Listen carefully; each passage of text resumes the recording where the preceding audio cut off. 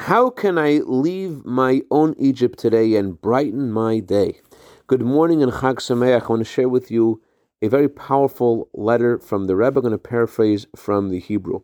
We are now in the special days of the month of Nisan, the month of redemption. I hope that you will tell me good news about everything in your life, how things are getting better. That's what leaving Egypt means every day. Leaving those things that limit us and pain us and hide God from us.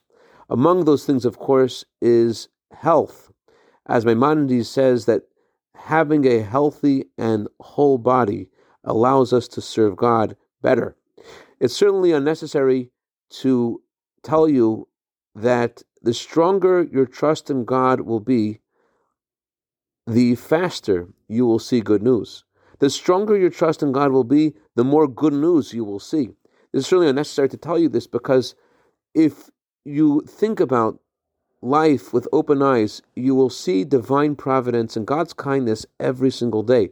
And although in life we also have moments of concealment and difficulty, because we live in this physical world, as it says in Tanya, the lowest of all worlds, but God, the creator of the world, gives power to every single Jew not to be affected by this, and with joy and gladness of heart to go in the path of Torah day after day, step after step. On the contrary, joy and trust in God themselves make the concealment of godliness in this world less and less.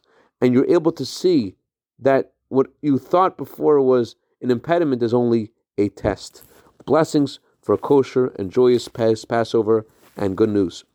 I dedicate a minute of Torah today to Yael Miriam Tay, a brand new baby girl soldier in the army of Hashem.